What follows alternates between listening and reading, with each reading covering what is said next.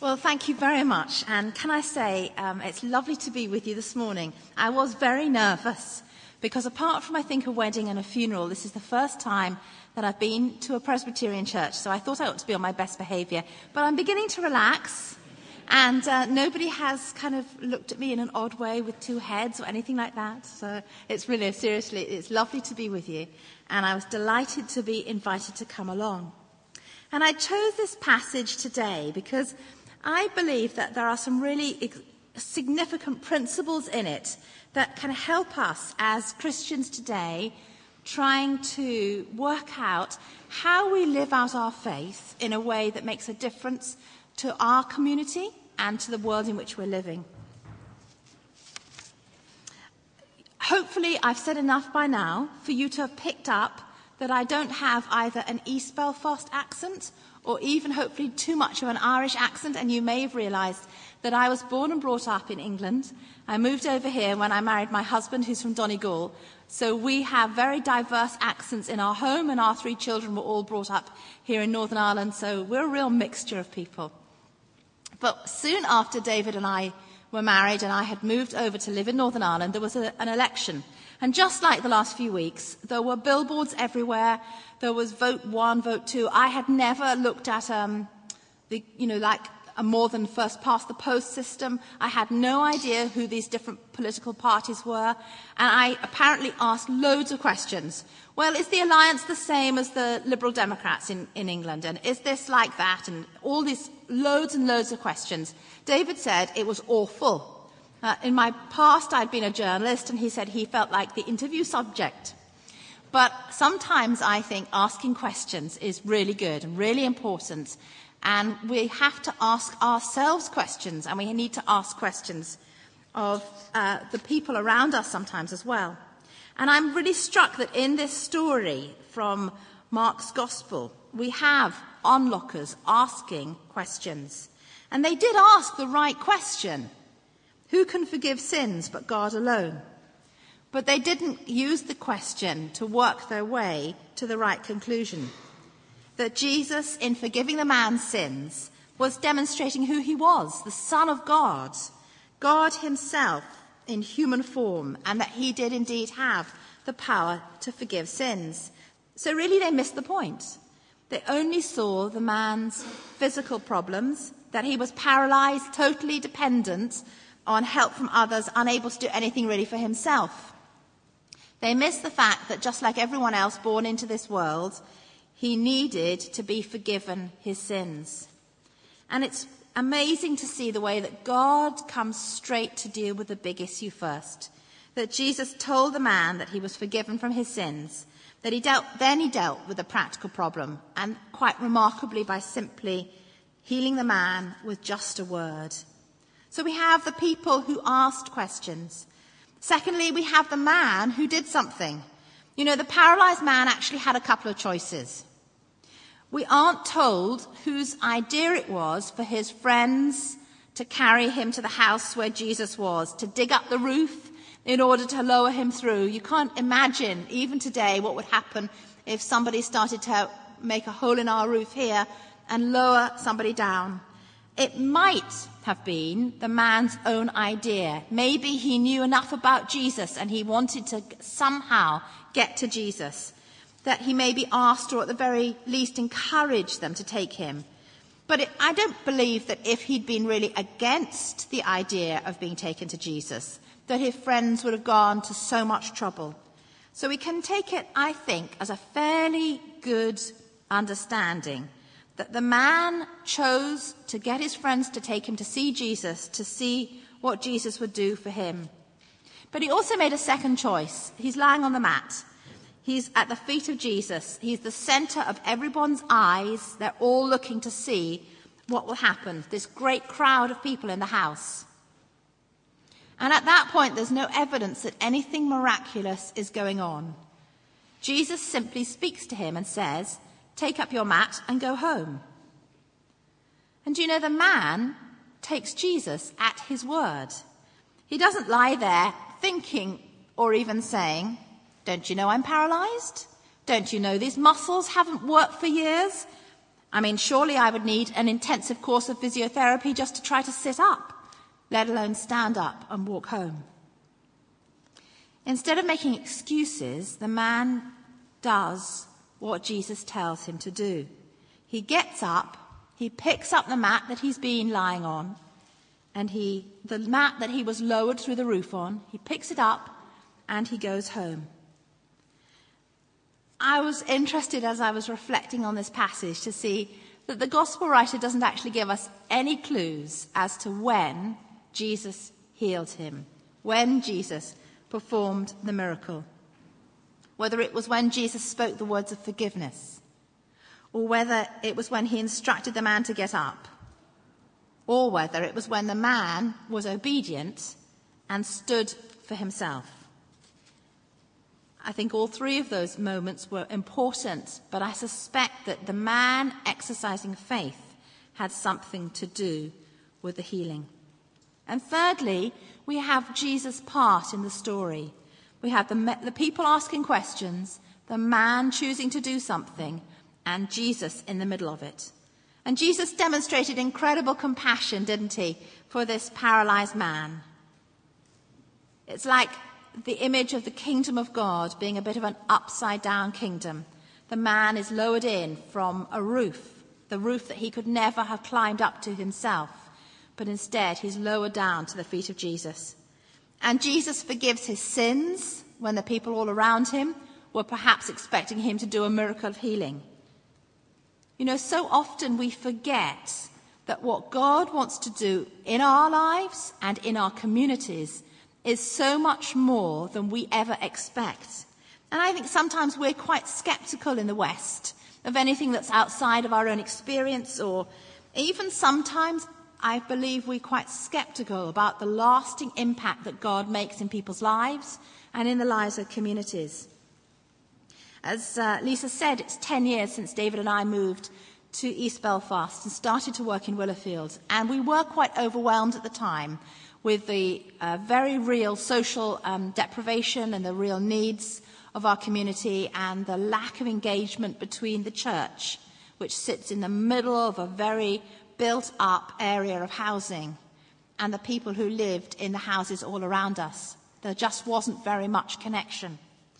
And we were told by a friend of ours a great story that I want to tell you because it was quite liberating for us. He was an American, he'd moved to be pastor of an American church, and he'd had this kind of conversation with God about the church and the community where he had been called.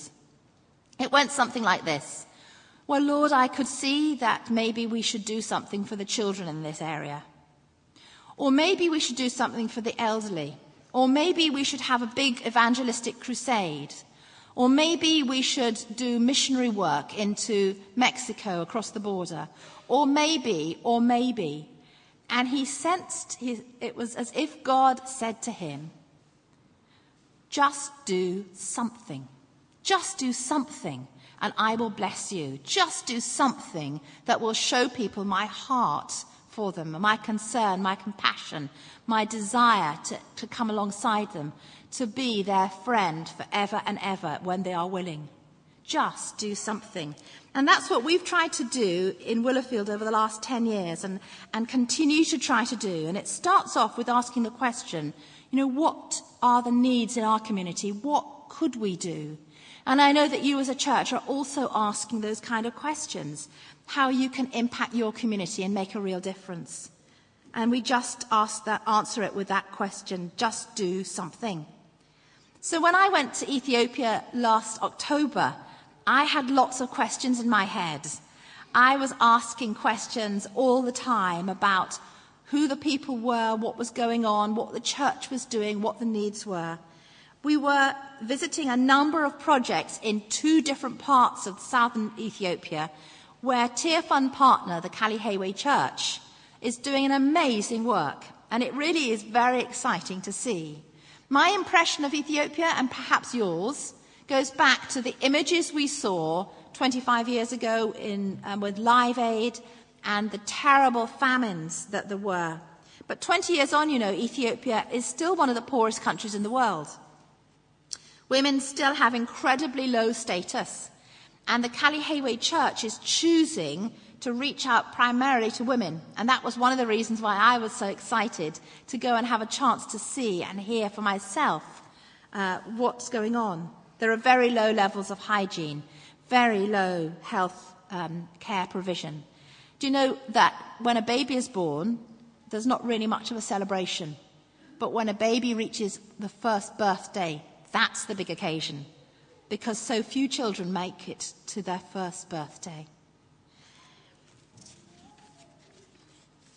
We met with people while we were there who'd been asking real questions about what the church can do to make a lasting impact in people's lives and how they can tell people about Jesus in a way that also helps them to make sense of their lives, what we can do in a practical way that makes a difference. They were asking, what can we do? And they were answering for themselves by saying, just do something. And what they had done was beyond asking questions, but taking action.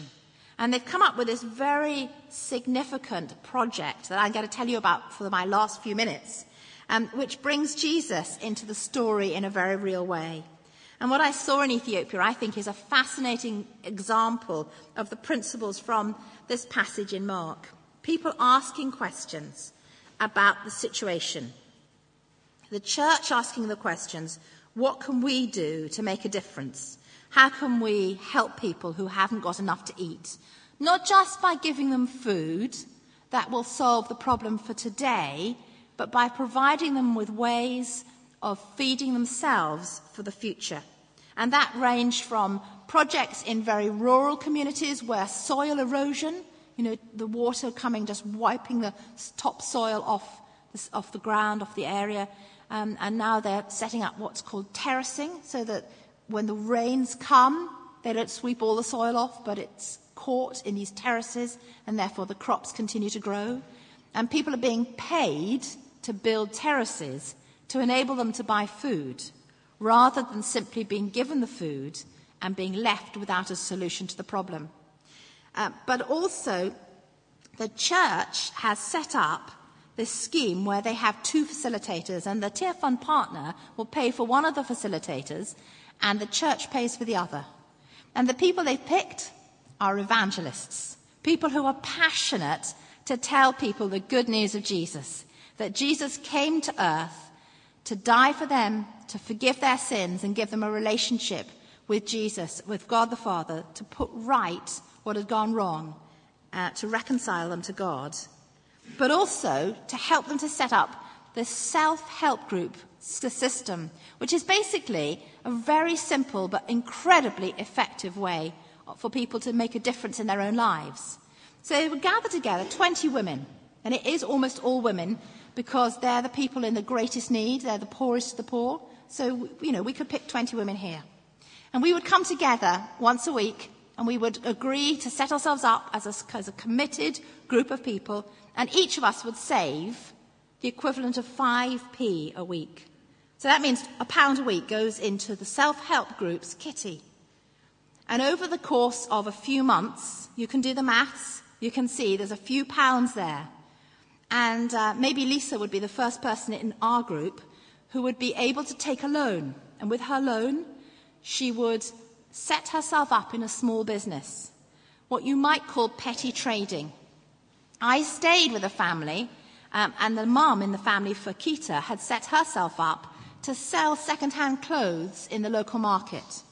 And as a result of being able to sell clothes, which she had bought with her loan, she'd been able to sell them at a bit of a profit, not massive, but a bit of a profit, pay back her loan, buy some more clothes, carry on selling them, carry on making money. So when we went to stay with her, she said to me, I used to be poor, but now I'm rich. But the person who had helped them to work out how to set up this scheme had also, as I said, been an evangelist and had told them about Jesus. And so she'd also come to faith in Jesus, and she showed me the photograph of herself and her husband being baptized in the lake in Awassa where we were staying. So people who had gone beyond asking questions to do something. I also met an amazing lady who lived in a very rural community, incredibly poor. She wouldn't actually have had 5p a week to give into the kitty. She wouldn't have even that much money. But so the facilitator said to her, how can we help you to work out how you can be part of this program that will make a real difference for your family? And she said, well, all I have is a coffee bean tree. And in Ethiopia, coffee is incredibly important. I thought it was important in churches in Ireland until I went to Ethiopia. And everywhere we went, they gave us coffee and they gave us popcorn. It's a very interesting combination. Try it sometime. We became quite fond of it. But this lady told us that she had literally not had any money that she could save. But they would have made coffee maybe 5 times a day. She'd have taken her beans, she'd have roasted them, ground them, made coffee with them. And so with the other members of her group, they agreed that each time they made coffee, they'd take their handful of beans and they'd take out 3 beans and put them aside in a jar, and that would be their savings. So, that's 15 beans a day, 20 people, 7 days a week. You can add them up. My maths isn't quite that good. But what you have at the end of that is enough coffee beans to sell and the beginning of being able to raise money to set up themselves again in this small business self-help group that made such a difference. The church partner that we visited, the Cali Hayway Church, was determined to bring Jesus into every situation. That's a denomination that spread right across the country, but they were being so strategic in how they were sending people out 2 by 2, where have you heard that before? To tell people about Jesus and to help them to set up these groups that would enable them to work their way out of real poverty. And they were determined to set up more and more groups to reach out to more and more members of the country, to members of the community, the poorest of the poor. And on our last morning, they took us to a village which was a village entirely of potters. I think there is a picture that maybe will come up of a group of potters sitting there with a pot.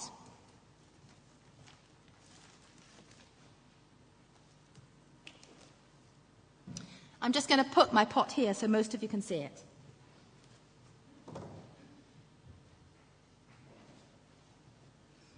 As I think back, it was an amazing morning because we were sitting there under the trees listening to the village elders telling the story. It was the sort of typical picture that I have in my head of African village life.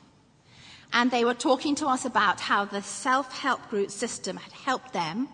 They'd learnt that at different times of the year there's more demand for pots, probably coming up to festival time, or perhaps when there's going to be a wedding or there's a group of people gathering together and they needed new pots. And this is a coffee pot shape.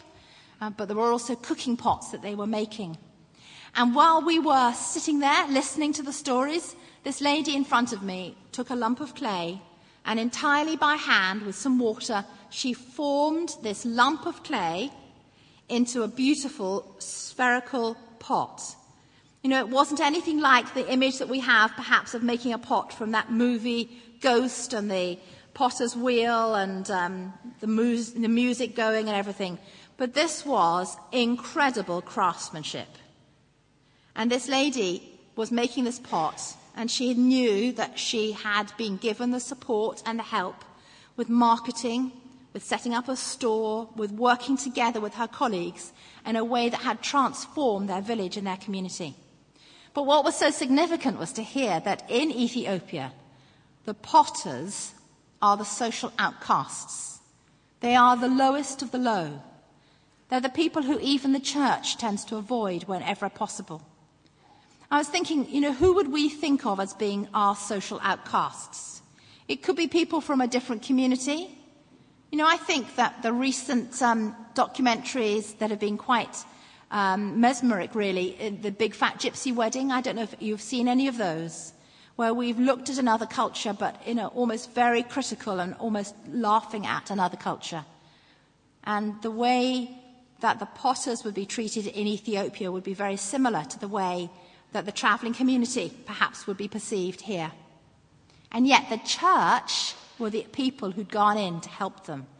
And the lady telling us her story said to us, I couldn't believe that the church would help us. Just do something. The lady with the coffee beans, 3 coffee beans. Never forget that we can take tiny steps that actually can change our own lives and the lives of people around us. Just do something. Those of you who were challenged this morning by what Christoph said about how we find it so difficult to talk to people who we know, but who we know don't know Jesus. Just do something. We never know how much impact what we say, who we are, and how we treat people can have on their eternal destiny. Just do something. I know that Tearfund is setting up a new project, which isn't quite out yet, but it's called See for Yourself, because not everybody can go, as I did, and literally see for themselves and meet the people. But this is going to be an opportunity for us to follow a village over a year and see how the work that Tearfund is doing alongside their partners can make such a lasting difference. And I'd really encourage you to have a look at that. I've written a little bit, or been interviewed for an article in the next issue of Tear Times about another visit I had to Nepal and what I saw there and how the church there is also making a radical difference in the community. And Lisa, in a sense, has given me permission to tell you about one thing that's happening here that maybe we can use as an opportunity to make a difference to the people around us. And that's this mission opportunity at the Odyssey at the end of the month, when a South African farmer called Angus Buchan is coming to preach, to tell people about how the love of Jesus can change their lives forever. And it will be a great occasion. But my fear is that the place will be full of Christians, because we'll think, oh, that's great, we can have a free night at the Odyssey because there are some Christian businessmen who've paid for it, so the tickets are free. But we won't take our non-Christian friends and neighbours with us. And that would be an incredible tragedy. So as I finish, I want to say to you, would you like to think about Angus Buchan and that visit to the Odyssey as one thing that you could do? I know that you're asking lots of questions here. You're wanting to do things and you're wanting to bring Jesus into the story. That's what I experienced and I saw in Ethiopia. That's what our prayer, my husband David and my prayer, is for where we're working, just down the road in East Belfast in Willerfield. And that I know is your prayer as well. And I think that God would say to all of us today, it doesn't matter what we do, but just do something. Because anything that we do, anything even as small as 3 coffee beans, can make a difference. Let's pray together as I close. Lord Jesus, we thank you so much for what we see in this story in Mark of your compassion, your desire to free that man from the burden of his sins, to forgive his sins, and to set him free to enjoy a whole new life. Thank you for the way that we saw you heal him. You dealt with his deepest needs and you dealt with his practical needs. And we pray, Lord, that you'd help each of us to see the opportunities that we have, both here at home and overseas, to draw alongside people, to deal with their real need to hear about Jesus in a way that will transform their lives, but also to address their practical needs so that they are able to focus on what Jesus would do for them. So please will you give us opportunities to see what we can do, and for each one of us that we would see the opportunity to just do something that, blessed by you, would make a real difference. And I pray all of this in Jesus' name. Amen.